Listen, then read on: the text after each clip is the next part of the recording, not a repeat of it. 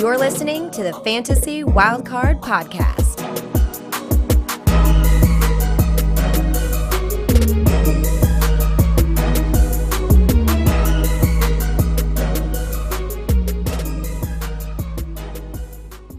So, yeah, we're going to be staying in the NFC West.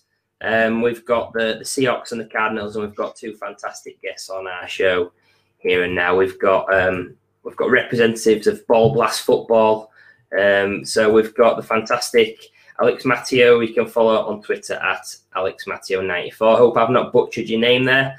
And also we've got Kai Brewer, who you can follow on Twitter at Kai Squared. So just want to say good evening to you both, guys, or maybe good afternoon where you are in the world. I'll go. You go? I'll go. Good. Well, good evening. It's just about evening over here where I am in Houston, Texas. Had an interesting day. You guys are killing it, raising some good money for a good cause. I've been trying to dip in and out and listen to you guys. Some great talks as well. Couldn't be happier that we're here hanging out with you guys, talking football and helping some people that need some help after what was a pretty long year for everybody. So couldn't be more excited. What's up, Alex? Oh, what's up, Kai? Nice to be on the show with you, Kev. Ali, appreciate you having me on. Really glad to be here. Like Kai was saying, just want to reiterate it. You guys are doing it for a great cause, mental health awareness. It's one of those, it's always a negative stigmatism, but in reality, it shouldn't be treated that way. It's like, if you have a broken arm, people aren't going to be like, oh, why are you getting a cast? It's the same type of thing. Exactly. Yeah. Love that analogy. That's perfect. And yeah, it's for a great cause. I know we've had some recent spotlight on the NFL forum with DJ Chat speaking recently about his struggles. And I think everybody in one sense or another has the struggle. It's just really important that we talk about it and we support ventures like we have. So yeah, it's for a great cause, and we have got a fantastic hour with you guys. So let's jump in. First of all, with the Seahawks. Yeah, let's do it. So I'm going to start with Russell Wilson, long-time Seahawk, long-time really good fantasy producer. But his ADP's been pushed down slightly again this offseason to the QB9 in dynasty startups. So my question is, are you guys still happy to roll with Russ as your QB1 in dynasty superflex leagues? So yeah, like I say, his ADP is the QB9. He's going right at the back end of round one at the 112. Personally, I'm still rolling with Russ. Last year, he set a career high in attempts and touchdowns. He was 7 yards away from his career high there. Not to mention the change in offensive coordinator, bringing in Shane Waldron from the Rams, who was the passing game coordinator last few years. He's going to be able to play to his strength. He's going to get the ball out quick. Lockett's going to have more of a stable floor. DK is still going to do his thing. And who knows, there might be some supplemental targets that might be some value this year. Yeah, and I think with all the Seahawks, and we're going to get into it, believe me, we'll get into it, is the issue is going to be which Seahawks team are we going to see going forward? Are we going to see the first half of last year where Russ was cooking, he was spreading the ball around, tons of points flying everywhere, the defense was horrible, and they were putting up 30, 40 points a game? Or are we going to see the Seahawks team that at least the up tops want, which is run the ball, play some solid defense, and go home? We would obviously all prefer the former. We would prefer this offense to run that way. More points, that's great. DK will get his. Tyler Lockett, Dwayne Eskridge, all kinds of weapons. Gerald Everett over there now, and we'll talk about all these guys. Mm-hmm. But that's the offense we obviously want to see. But I think regardless, when it comes to Russell Wilson by himself, the last time Russell Wilson wasn't a QB1, it was because he was in college. So I can't see a scenario where I'm not comfortable with him as my QB1. It comes in a different way than other quarterbacks. You're going to have games where he's on fire, and you're going to have games where you're disappointed that you didn't put Blake Bortles in instead. That's sort of how his games have been. But if you're okay with that, if you're okay with a boom and bust kind of quarterback, then Russ is totally fine. And honestly, because of that consistency, I don't mind in Dynasty. I don't mind having him up towards the top ahead of some of these younger guys, just because age is important. But I feel like, there's no guarantee that any of these younger guys will outplay Russ, because we've seen it before. We've seen some of these guys come up. I don't want to point out Baker Mayfield's rookie season, but we've seen people, the Josh Allens and Justin Herberts and Kyler Murray and all these guys. We've seen that story before, but Russ is still cooking. All the other people from his draft class, aside from Tannehill, are on the outs. Our G3, Andrew Luck, he seems to be the last one standing. So I don't know. I'm comfortable with that. What do you guys think? I want to know. Yeah, I think the first two words, when I think of Russell Wilson, I think of recency bias. He did have a poor second half to last season. There's no hiding away from that, but he still finished the QB6. He threw 40 touchdowns as well, which I believe was the most of his career. He seems to get caught up in that recency bias and think, he's lost it. It's not very good. But like you said, QB1 every single season of his career. He's 32 years old. He's got two fantastic weapons at wide receiver. He's got a tight end that's we'll get on to later. Is an interesting sleeper candidate. But I think with Wilson as well, where he's going in your drafts, QB9, ADP of 112.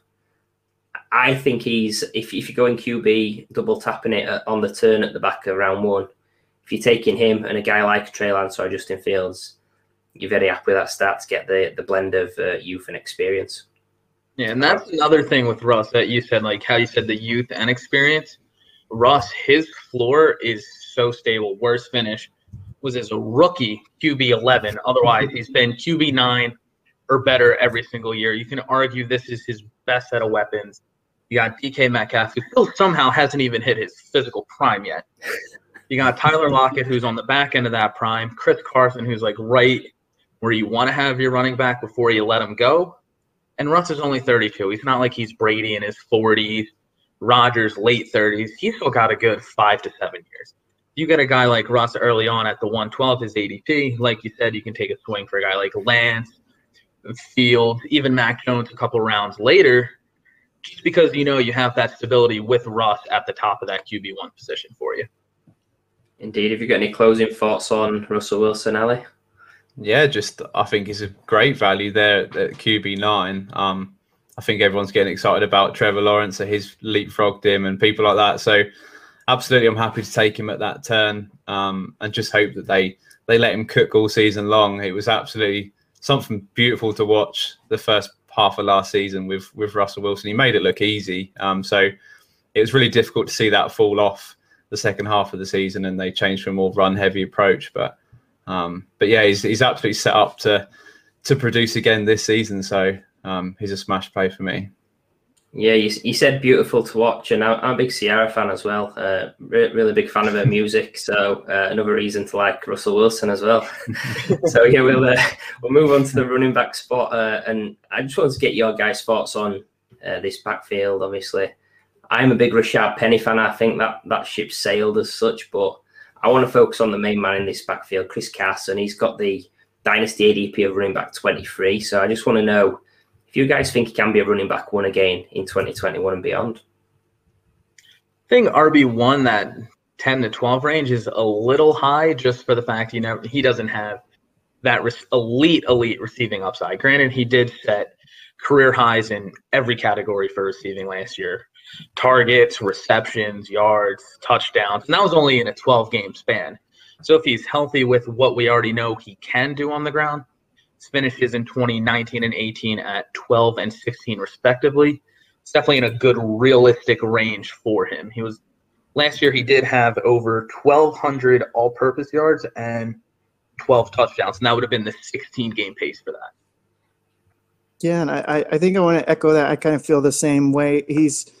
If in redraft, I'm comfortable, if I'm stuck with him as my RB1, that's okay. In Dynasty, I'm looking for something more. I'm looking for a little bit more long-term upside. I mean, I know that he has the job for this year. If you look at his contract, he'll probably have the job next year as well. But he's not a guy who stays healthy all the time. He's not a guy, has overwhelming talent.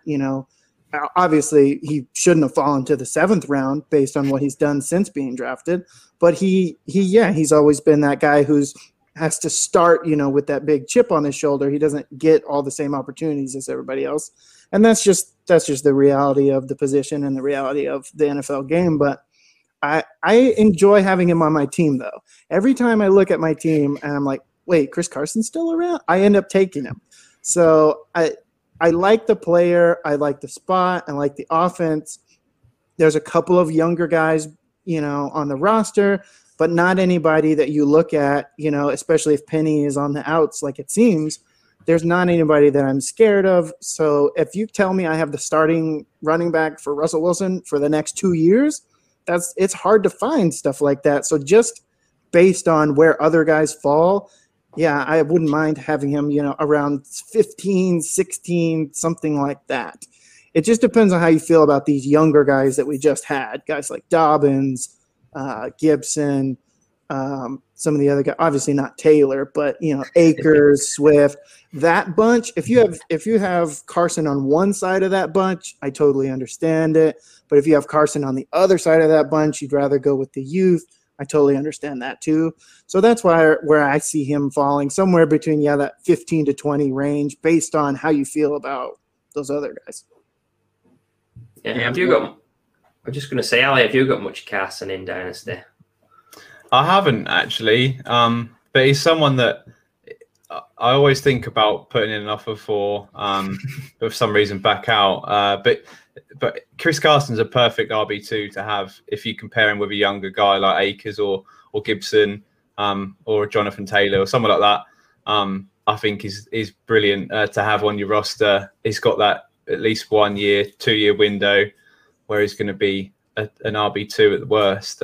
So obviously the running back position is really volatile. So to get someone that is going to produce, good numbers for 1 or 2 years, I'm definitely happy to have him on my team. Right, and I like what you said, Ali, about pairing him with a younger guy, kind of like we were just talking about with Russ, is because it's somebody that's so solid and so consistent, at least for the short future, you can pair him with someone who has a bit more upside, and I think that's great. Yeah. Yeah, I was about to basically reiterate that same sentiment, especially if you're trying to be a contending team. Carson's the exact kind of guy you want. He has such a safe floor when he's on the field. Hasn't missed too much time other than last year. But given the fact that it's also going to a 17-game season, they're going to want to keep their guys fresh. So you want the guy who can get that 70 to 90 yards on the ground and then also see another 4 to 5 targets a game and make something out of them. It's not like he's getting 2 targets for 10 total yards. He's putting them like 25, 30, 40 yards a game. Yeah, I think with Carson, I think because I've been such a big fan of Rashad Penny over the years, I've not actually had Carson in any Dynasty League until this season now, but I've actually flipped it, which probably means a Rashad Penny breakout is impending. We've started a few Fantasy Wildcard Dynasty Leagues this offseason, and I've actually ended up with Chris Carson in a couple of those places, my running back 3. So I think because the strategy that I sort of go for is the early running backs, early quarterbacks, he's often around in round 5, round 6, like his ADP. And I think that's a spot where if you get him as your running back 3, you're going to have an advantage over the field because he's someone that's this season's got that top 15 upside. I know I asked a question about QB1, but that was a bit in jest. I think top 15 is definitely achievable in his range of outcomes for this season. Absolutely. Good stuff. Well, we'll move on from the running backs to the wide receiver corner, Ali. Yeah, so we're going to talk about Tyler Lockett, someone who he managed to finish somehow as the wide receiver 8 in 2020, although it was very, very up and down. He finished as wide receiver 13 in 2019 and then the wide receiver 17 in 2018. But his current ADP is wide receiver 38. Why do you think people are so low on him for Dynasty? And do you see that as a value, or do you think that's about right for his price? I think 38's a little disrespectful, no other way around it. But I did take some notes on Lockett. So this past season, he had 6 games over 15 PPR points.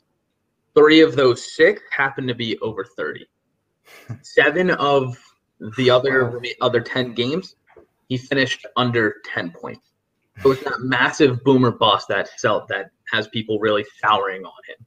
Take away that 53-point game where he had those 20 targets for 200 yards.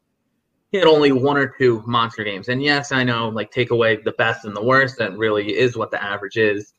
But wide receiver 38, that's definitely way too low.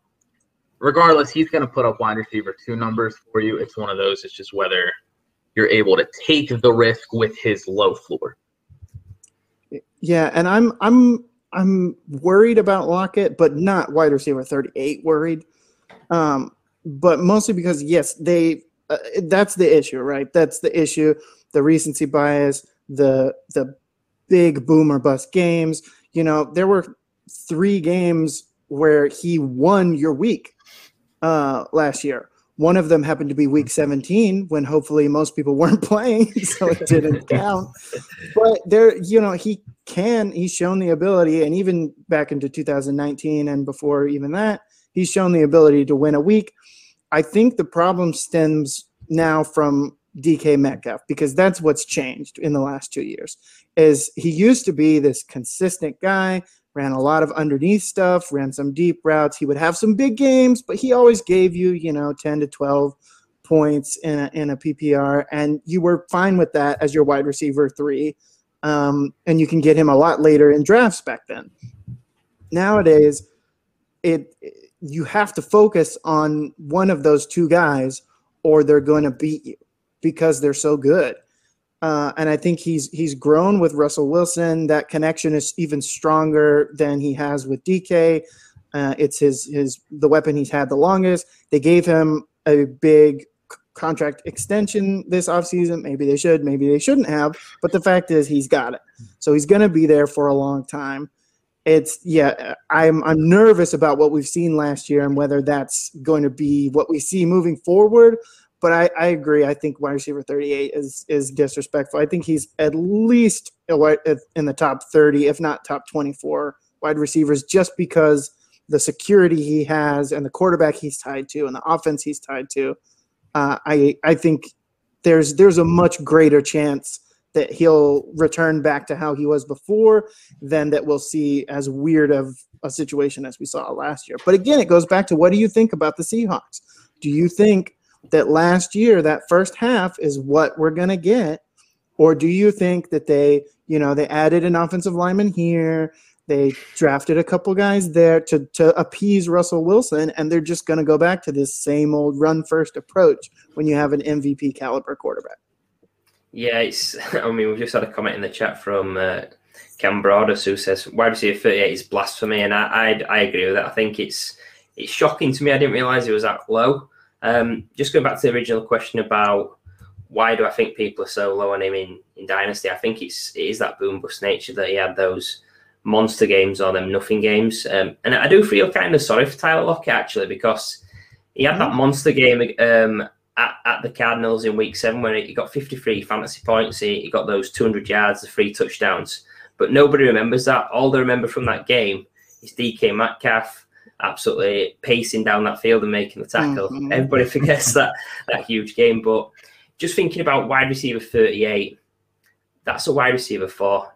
Most dynasty leagues or most fantasy leagues even, wide receiver 4 is generally a flex. And I think if you've got Tyler Lockett in your flex, that's someone you can feel really comfortable about giving you those boom weeks. And you're not as fussed with him maybe having a slow week, a dud week in your flex, because you've got 3 other guys that are giving you that floor, I guess. So wide receiver 38, bit of a steal. Yes, it's crazy. If you talk about Lockett being is one of your flex guys, typically my flex guy is someone that I change week in, week out, don't often keep the same one. But if you got Lockett as your flex guy, just keep him in there, and he's gonna keep producing some crazy numbers. So that is an absolute steal. And then just one more Tyler Lockett point before we go to the next topic. Both him and DK had over 115 targets. While it's not like 145, 150 targets per guy, Russ still had career high in completions. And I really think the change in offensive coordinator is going to make a huge difference for Russ's game. I know the coach analysis is one of those very cliche things, but Waldron, in his years with the Rams, he went out of his way to try and make things with McVay as idiot-proof for Goff as can possibly be, per se.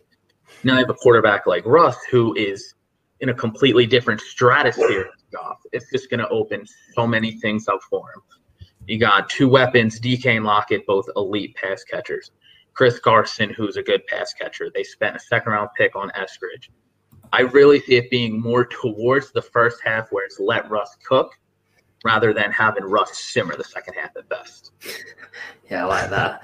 I think as well with Lockett, just looking at the numbers, last 3 seasons he's been a top 18 wide receiver, and he's gone 17, 13, and 8. So it's actually improved every year with age. And actually, I think his body type, his prototype, it's one that he's not going to hit 30 and then hit a wall. He's a guy that's potentially got a lot more longevity. So wide receiver 38, you might be getting a guy that's playing at a very comfortable level for the next 3, 4, 5 years potentially if you drop on and get lucky. So yeah, we'll move on to the next question about wide receivers. An older guy, Dwayne Eskridge. I just want to get you guys' thoughts on the pass offense, really, about the volume, if it's there to support guys like Eskridge. He's currently going in rookie drafts in round 3 at the 306 with an ADP of wide receiver 14. What's your thoughts on Eskridge as a prospect here? Someone that you like or someone that you're going to swerve until you know that volume's there?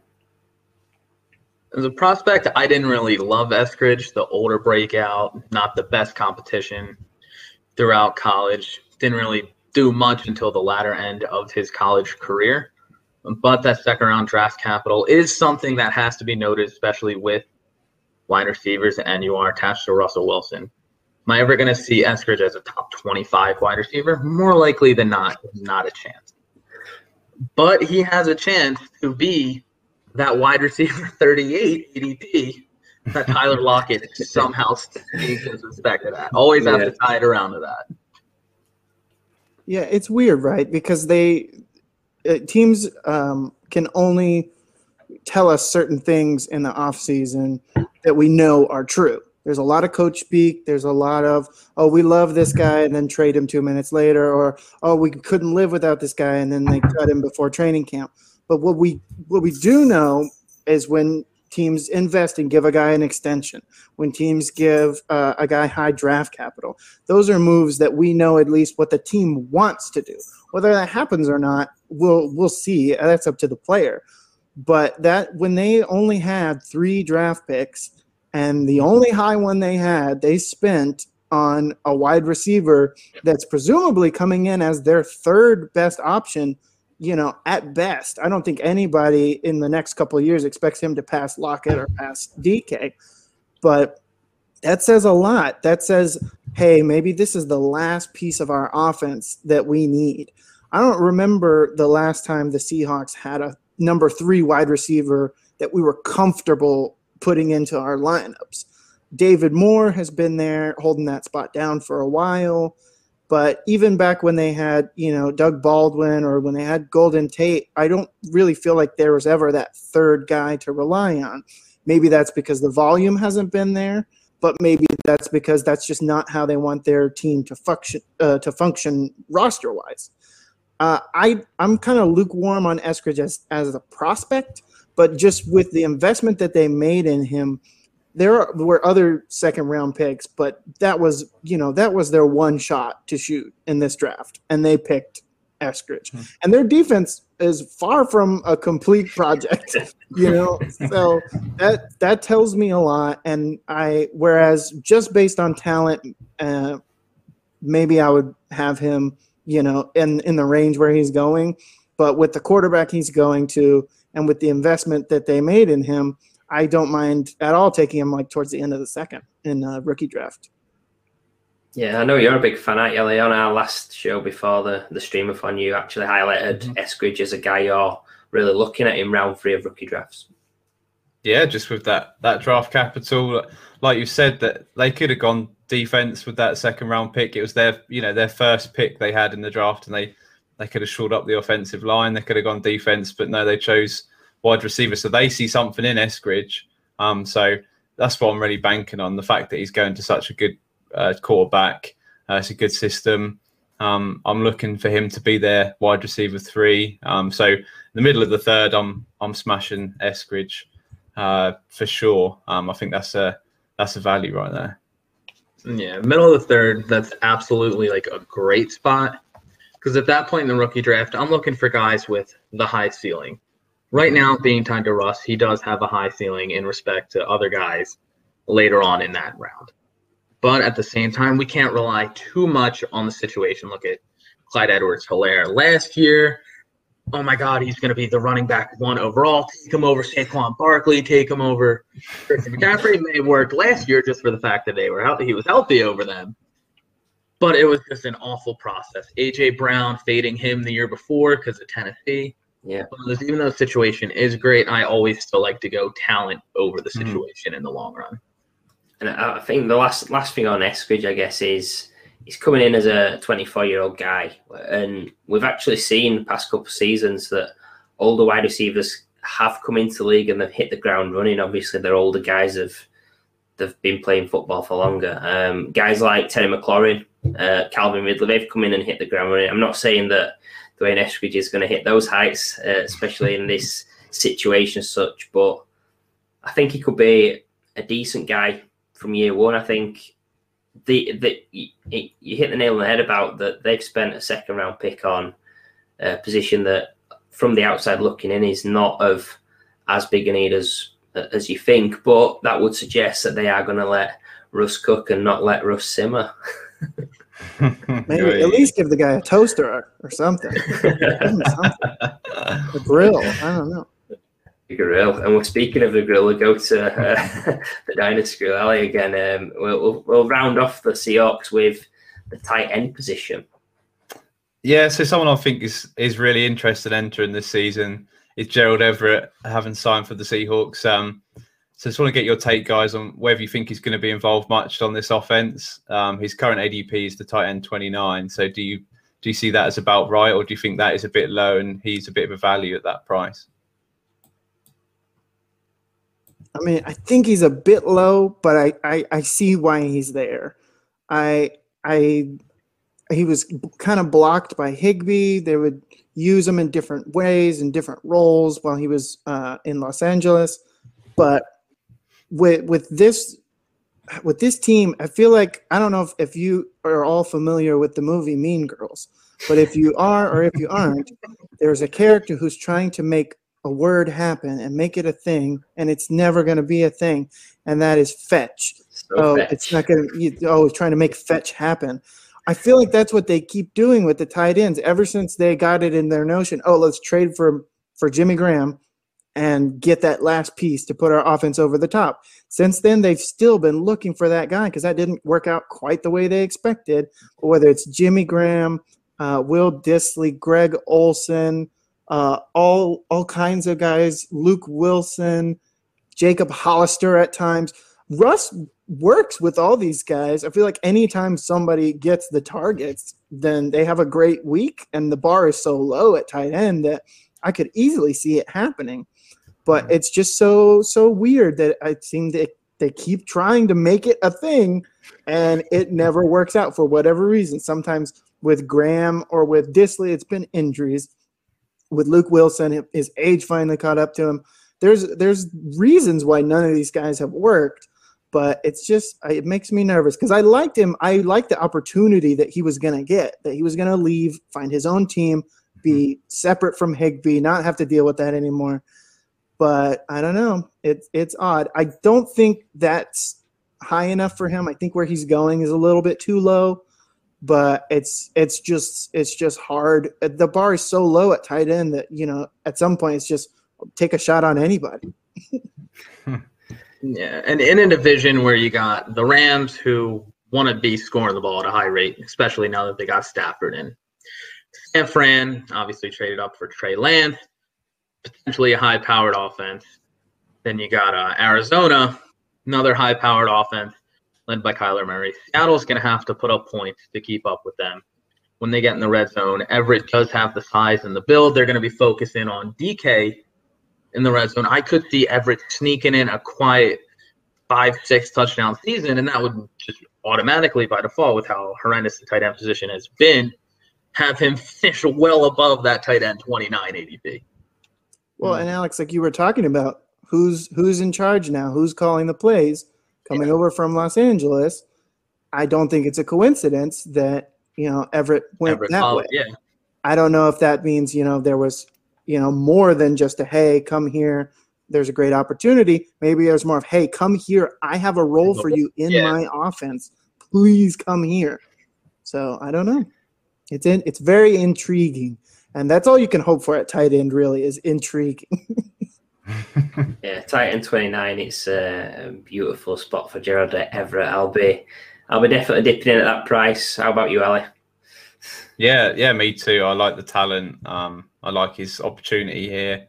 It's just such a wasteland, isn't it? If you get past tight end 6 or 7, then it's just a race for the next 12 spots could be filled by any tight end. So it's really hard to predict. I heard you guys talking earlier, that Pitts is already up so high, but I don't blame anyone taking him that high just because we're all desperate. Unless you have one of those three, you're desperate at tight end. Indeed, and we'll wrap up on the Seahawks now. We'll move on to the Cardinals. We've got the we're obviously going to be starting at the QB position, so take it away, Ali. Yeah, so the Cardinals added another couple of receiving options for Kyler Murray. So one in the draft in Rondale Moore, and then AJ Green in free agency. So can you see Kyler taking another step forward in 2021 and finishing higher than the QB3 finish that he had in 2020? His current ADP is the quarterback 3. I think it'll be tough for him to not make the improvement because they're just adding even more talent around him, but to do enough to leapfrog Mahomes and Josh Allen, because that's who we can presume will be the number 1 and 2 quarterbacks. Mahomes, we already know how off the charts he is throwing the ball, and then Allen has that added rushing ability and he's the only running back right now in Buffalo. So I just did a little breakdown on Kyler. So from year 1 to 2, his pass attempts went up by only 16 attempts. The completions, however, went up by 26. That only led to a 249-yard total increase and a 6 touchdown increase. The big spike in his value, his rush attempts went up by 40. His rushing yards went up by 275 and 7 more rushing touchdowns. For him to have a Lamar Jackson MVP type season, he'll either A, have to hit that 35 passing touchdown threshold, B, break the 1,000 yards on the ground while still maintaining close to that 10 to 11 touchdown clip, or C, do both. We know he's not as much of a passer as Mahomes or Allen, and he does have the rushing edge over Mahomes. So at best, I honestly can see quarterback 2 at the most. Well, and I don't want to just make this an hour of just agreement among all 4 of us, all segment long. But I do, if anything, I could see it's more likely that he falls down from the number 3 spot than climbs over one of those other 2 guys. And not based on anything other than just the randomness of touchdowns. Like you were talking about, 11 rushing touchdowns last year. And he is a rushing quarterback. He's not a rushing first quarterback. He's a passer. He's plenty proficient in that area. He's making improvements there, as all quarterbacks do. But the issue is the entire team had 22 rushing touchdowns. So that means he had half of them, which is insane. His rookie season, he had 22%. That jumped to 50%. That's probably not going to happen again. It's not saying that he might increase his passing touchdowns and get to that 35 number you were talking about, Alex, but I don't see that helping. And if you just take those away, I know it's a lot to take 7 touchdowns away to bring him back down to where he was his rookie year, but if you do that, he just falls all the way down to quarterback 9 from last season, which is still great. That's still an awesome QB1 season. But it shows you a little bit that if we play with these numbers just a tiny bit, all of these guys can be great. There's 8 or 9 guys where you can be sure, oh, if I have one of these guys, I'm going to be competing every week. I'm going to have a chance to get that 30, 40-point week out of my quarterback. It's going to be a good time. And he's one of those guys. My concern with him for Dynasty is just going to be what we saw at the end of last year with the injury and with how his play seemed to fall off after he had that. I'm sure he'll be healthy going into this season, but this was always an issue that people were going to bring up. Oh, his height. Oh, his size, this, that, and the other. And plenty of guys have overcome size. That's not an issue. But rushing quarterbacks consistently run into this injury wall where really there's only been a couple that sustain. So far, Lamar Jackson has been fine. Russell Wilson has been plenty fine. Some years his rushing comes down and he doesn't run as much. But again, it's really hard to find a guy who rushes this much. Typically over their career, the rushing comes down as you get more comfortable in the offense. We saw that with Josh Allen last year. For his rushing numbers to start going up, and if he runs even more this season, I might be concerned in a dynasty. Yeah, I really like Kyler Murray. I think he's part of in my rankings. Yeah, he's top 4 in my rankings, and that's a tier in its own for me. I think that rushing upside is outstanding. Last season as well, we actually saw a bit of a step forward in the passing. It wasn't a lot of an increase in the yardage, but he got 6 extra touchdowns than his rookie season. And I do think that the weapons have added AJ Green.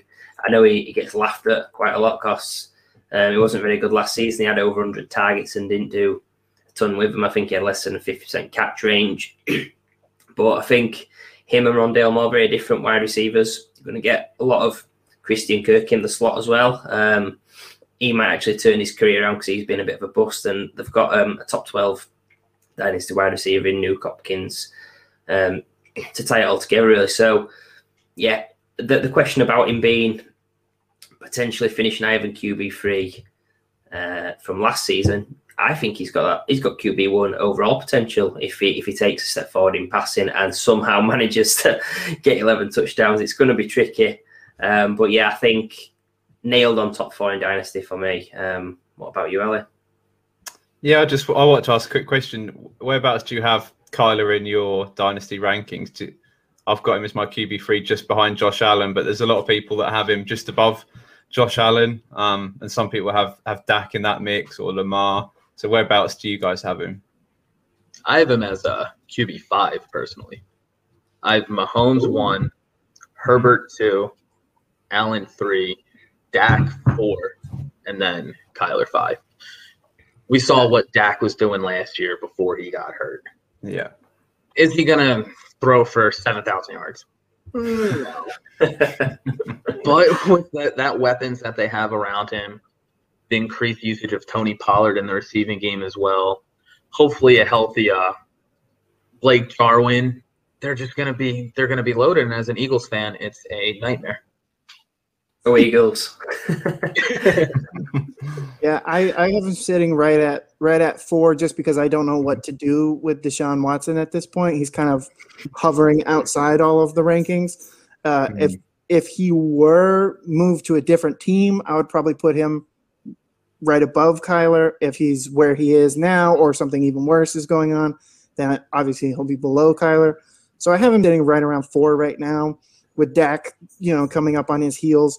And my concern with, not to turn it into a Dak podcast or a Dak live stream, but my concern is just going to be the offensive line, that they are so talented and made of glass. So if there's anything that's going to go wrong, I don't think it's going to be on Dak's end. I think it's going to be that offensive line group. But we'll see. For now, yeah, I don't think you could find much worse than Kyler Murray as your quarterback 1. Yeah, it's going to be a start. And we'll move on to the running backfield now. We've got a bit of change in this backfield. Kenyon Drake left and James Conner came in. So just want to get you guys' thoughts on the backfield as a whole, how you see it playing out. And do you think that either Edmonds or James Conner can be a top 15 running back for this season? And just to give a bit of context from Dynasty, Chase is going at RB26. Connor's going at RB36. Well, I feel a couple ways on this. First is that I think coming out the gate, it's going to be a committee. I think that's what they want. I think that's what they were looking for from Drake. And so I think they saw Edmonds can do a lot more than what they expected of him, but he's a smaller guy. He's probably not going to hold up to a full season workload, a feature back type of guy. I think he could, but I don't think that they think that. So they brought in Connor to be an early down guy who can play all three downs in need be, but can make this a committee. And hopefully Edmonds gets a bigger role, but I find it really hard if they're both healthy to either one of them to be a top 15 guy. I think the easiest way for that to happen would be for something to happen to Connor and them to force themselves into giving Edmonds, 15 to 20 touches a game rather than 10 to 15. But I don't want to wish that on anybody. But I don't know. I feel like they're both back-end RB2 flex area type of guys where if they are your RB2 going into the year, you're going to be pretty nervous. Yeah, I agree with that sentiment that I don't really – either of them have like the highest ceiling because it is going to be a committee early on. But if I did have to go with one of them to do it, assuming they both still stay healthy, I would still go Chase Edmonds because Edmonds, I think he's more efficient as a receiver. He had over 70 targets last year. He's progressed as a receiver each year. Even though he's smaller in height, he's still over 200 pounds. He still has decent size. He finished as the RB25 in PPR last year, but that was with a minimal workload on the ground. I think he had barely over 100 attempts, but most of his work came in the receiving game. With that, once again, going back to the expansion of the 17 games, I really think that's going to make these committee backs even more of a mess. So I don't really see either of them like going to the moon, having that RB 10, 12, 15 ceiling. Like you were alluding to, I think that back end RB2 range is more realistic. And if you're rolling with them as one of your flexes, I think you're in a decent spot because it means you're either loaded at the receiver or quarterback position. But if you have to slot them in your RB slot, I would be a little wary going into the year as well. Yeah, I think it's pretty crazy last year that both Edmonds and Kenyon Drake were top 25 running backs in fantasy. I think if you're hoping for James Conner to replicate Kenyon Drake and be running back 16, I think that's not going to happen. And then just thinking about being a Chase Edmonds owner in Dynasty, you've had a perfect off-season, really, in respect that James Conner's come in. He did all right at the start in Pittsburgh, but I think that was more to do with the system and the offense around him than from a pure talent level. So Chase Edmonds owners will be pretty happy, and because they've been high on him before this off-season, they're probably going to be higher on him now. So, yeah, out of the two, I'd want Edmonds. Top 15, probably not, but like I said, there's definitely going to be opportunity there with that extra game as well. What's your thoughts, Sally? Yeah, I think if I have Chase Edmonds on my team right now, I'm definitely trying to sell him. I think the opportunity is there to sell high, as high as you can do. I think Connor will obviously, it'll be a committee with them too. In terms of will I end up with any shares of these? Probably not. I think that they're both in that range where I'm trying to grab wide receivers. I'll typically go running back early. So, but yeah, if they're my running back free or in my flex play, then I'm happy with that. But definitely not as my RB2. But yeah, Chase Edmonds, I think it's a good opportunity to sell as high as you can on him right now. I will say, just for dynasty purposes, both of them completely unrestricted free agents in 2022, being James Conner and Chase Edmonds. So obviously this is Connor's second team, but for Edmonds, that does bring a little bit of an opportunity to maybe explore his options elsewhere, maybe be part of an even better committee with a better role, or have his own job if this year goes well for him. Yeah, that is an interesting point, that if he has another good season, he could get his pick really might want to be kept in Arizona. He might have a better offer from elsewhere. So definitely one to keep an eye on. And we'll now move on to the wide receiver core for the Cardinals. I know we've got a couple of questions because it's a very interesting position for the Cardinals. Yeah, we'll start with DeAndre Hopkins. He's currently being drafted as the wide receiver 10 in dynasty startups. He's obviously getting on a bit in age, but he's still that target hog of the team. Are you guys still happy to have him as your wide receiver 1 on your team? His current ADP is wide receiver 10, being drafted at the back of the 4th round. I'm absolutely good with Hopkins as my wide receiver 1. The only time he wasn't one was when he had Brock Osweiler, and the Texans literally traded a 2nd-round pick with him to get him off their team. That's amazing. Sorry, Kai. Had to bring that up. Listen, I just live here. I am not a Texans fan. You're just a sufferer on the bystand. I just live here. I don't know. Going back to it with Hopkins, if he's your wide receiver 1, taking him at the 4'11", 4'12" range, that means you either double tapped quarterback, double tapped running back, or have mostly a combination of those 2 positions in your first 3 picks.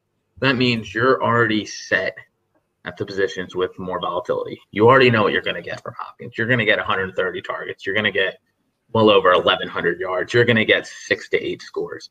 And that's what you're looking for from your wide receiver 1. Yeah, he's on the back end of his prime. He's probably at his peak value. But if you're looking to win now and you take him as your wide receiver 1, that'll be feeling pretty going into the season.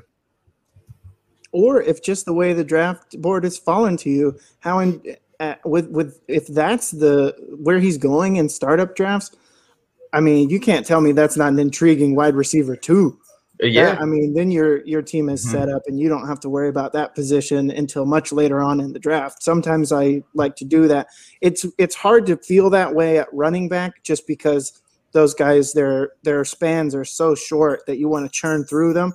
But at wide receiver, I would feel more than comfortable with taking a couple of those guys early and then just waiting and then picking up the scraps. But what intrigues me the most about Hopkins, I feel like he's right in that middle of the wide receiver 1s, right?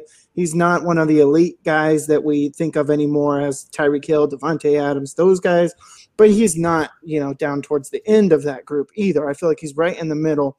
But last year, he's on a brand new team. Brand new offense, very limited training camp, no preseason, Zoom meetings all the time, and he comes right out the gate as the destruction nuke that he is.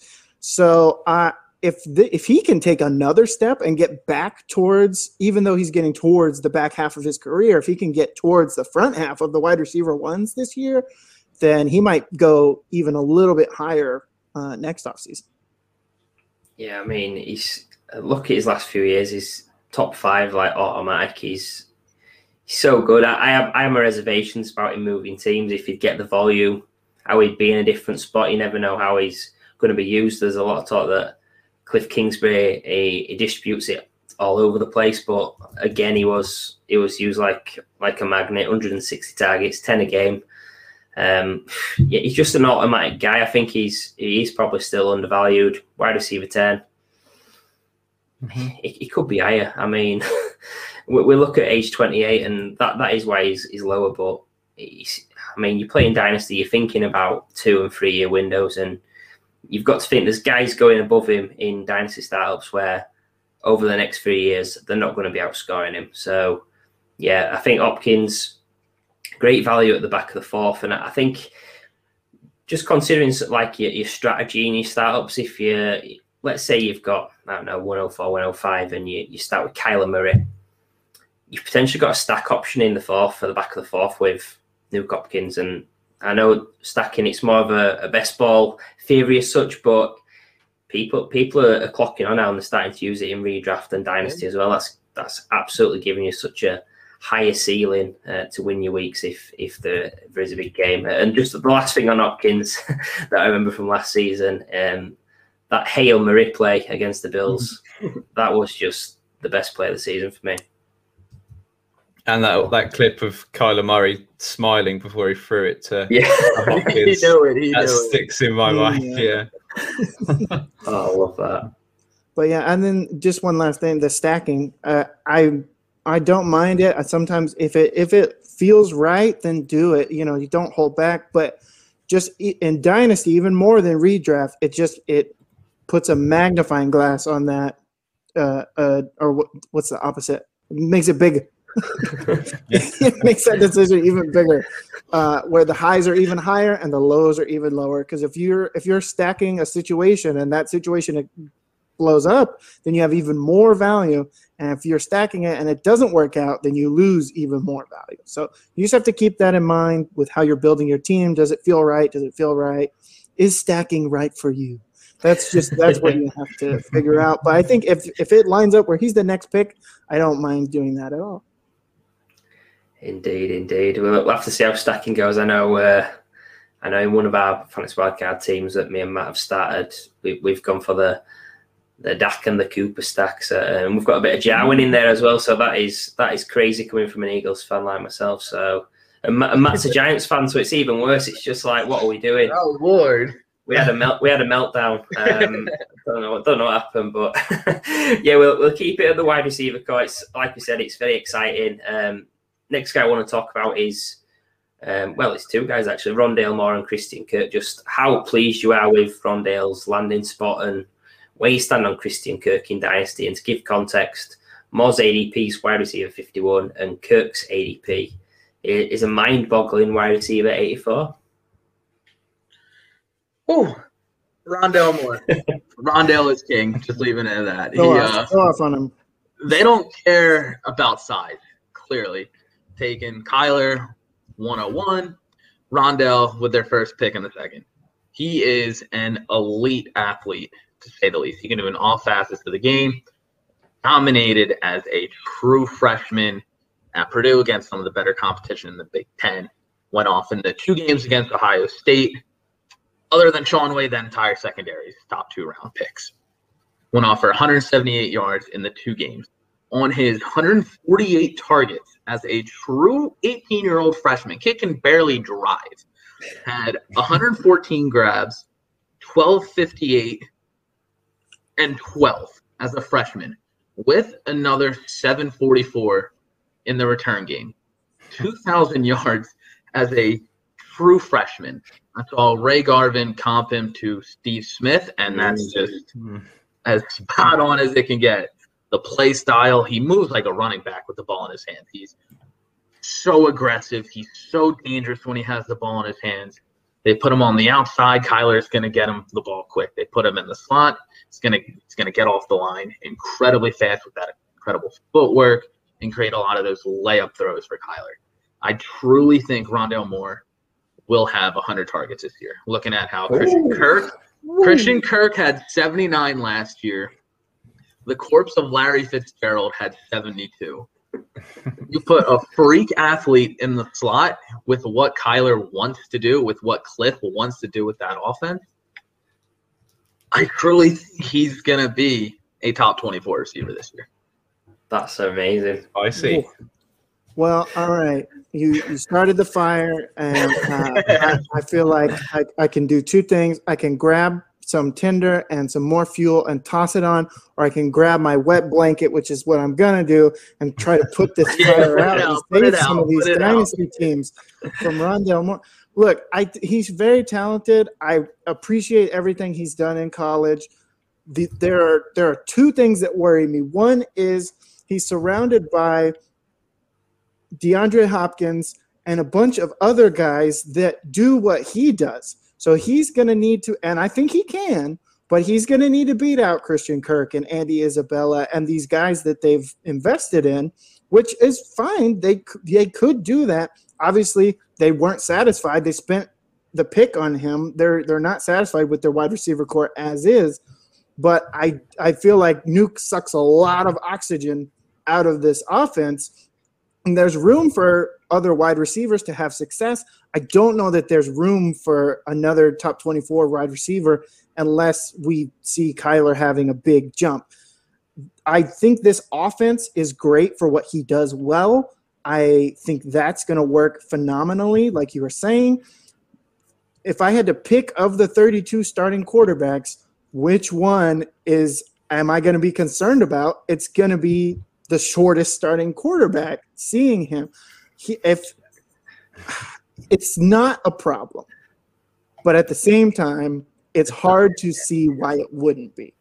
That's the problem with him, is if he were, if Kyler's throwing to these trees like Nuke and AJ Green, then his height's not a problem. If Rondale Moore's catching balls from guys, like Josh Allen and some of these trees at quarterback, that's not a problem. Kyler Murray can get out of the pocket. He has ways that he can see the field. It just makes it a little bit harder when his receiver is harder to see as well. Rondale Moore can get open. I'm not going to be concerned about that at all. I just don't know if there's room in this offense for another guy as long as Nuke's there. I don't think the height's going to be as big a problem as other people will, but I'm not going to ignore it either. So I like where he's going in Dynasty, but I think it's going to take a minute, and it might take Nuke, reaching that age 30 season and kind of taking some step back for Rondale to really show us what he's got. Gonna add a little more fuel to the Rondale Moore fire. Got some kerosene in there? I got a little more. I got some kerosene on me. Bring it. So Kyler, his rush attempts went up by 40. Not all of them were designed rush plays. We could assume only, we'll say 30% of them were. So that still leaves about another 30 or so targets taken away from those non-design runs. Assuming those targets went solely to Larry Fitzgerald or Christian Kirk, that would have meant two receivers over 100 targets. I think with Moore's ability so close to the line, that I think he would be able to get that ball in his hands quicker rather than him scrambling, being like, oh, I can't get the throw down the field. I'm going to have to take off. So I'm like, oh, I can't get anywhere. Oh, Rondale's right here. Let me give him a quick layup ball. Very interesting indeed. I love the flames on flames, I guess. Rondale Moore, I love that. Any closing thoughts on Rondale and Christian Kirk? I know we've got our co-host Matt sat in the lobby, so I'll be hoping for some positive words about Christian Kirk. I'm afraid I can't give him any, to be honest. I think Rondale's a big upgrade on Kirk. I'm definitely in the Rondale camp. It's just for me whether he can stay healthy. We've seen his injury struggles in college. If he does, absolutely he can be wide receiver 2 on this team. And the sky's the limit. We've seen what he can do. He's physically he's gifted, he's strong, he's fast. So he's got everything. So for me, just if he can stay healthy, then absolutely. Yeah, I think Kai's dog really summed up Christian Kirk really well on that. He went 59 minutes and he was totally fine with everything, but he couldn't just stand my slander on his boy Rondale Moore. I don't get it. I mean, I'm gonna have to get him a jersey now, one of those little dogs. I love that. That's superb. So that brings us to the end of the Cardinals. Brings us to the end of an hour with the Ball Blast football boys. So. First of all, just thank you for coming on and coming on the stream, supporting the show, supporting the charity streamathon. So please tell the audience about where they can find you and anything you've got coming up in the near future. Kai, you can start it off. Yeah, I'm obviously overall at Ball Blast Football, doing some writing over there, doing some editing over there. This is sort of a slower time of the year, but it doesn't mean we don't have stuff in the works cooking. There's all kinds of articles on there. Check it out. Check out the podcast. We have a new Dynasty podcast as well, just relaunched. So check that out, the Ball Blast Dynasty Playbook with John and Jake and Victoria. So go check those guys out. And then thank you guys for doing this. Obviously, thanks for letting us on. It's been fun to chat with you guys about these teams. I feel like we're smarter. I feel like the audience is smarter. And I hope that people take out their checkbooks or credit cards or whatever they're using these days, your PayPal, your Venmo, take whatever you got, toss it these guys' way for doing this. There's so much good that can be done with this money, and any that you guys have is going to be appreciated. Thank you so much for doing that. And yeah, I just had a blast. Yeah, Kev, Ali, thank you again, you guys, for having us on. great cause. As soon as Kate even reached out and was like, hey, like, this is what they're doing, I looked more into it, saw that it was mine that you guys were supporting. I was like, I absolutely need to get on. It was great chopping it up with you guys, getting to talk some ball. Long time listener, first time caller, but it was for a great cause, and I was really glad to be here. You can find all my written stuff on Ball Blast, but behind the scenes, I am working on something with a Triple Play Fantasy, which should be coming out in the next week or so. Yeah, and I think as well, just before you guys go, it'd be rude of us not to mention the recent Ball Blast ballsy bracket that's been going on. I know two of our biggest hype men. We've got the Dynasty Island was in the final with Best Ball UK NFL, Tom Strachan, the two big fans of our show, and it was great to see them guys in the final of that. So that got a lot of traction this week. It was great to be voting from the several burner accounts that I do have. So yeah, thanks for coming on, guys, and all the best. Thanks for having us. Absolutely, and don't go anywhere. These guys got 2 more hours. So yeah, a couple more hours. Don't leave just because we're leaving. I know you're tempted. Don't do it. Stick around. Nope, catch some more great game. Yeah, keep it here. Thank you, guys. See you later. Cheers, guys. Take care.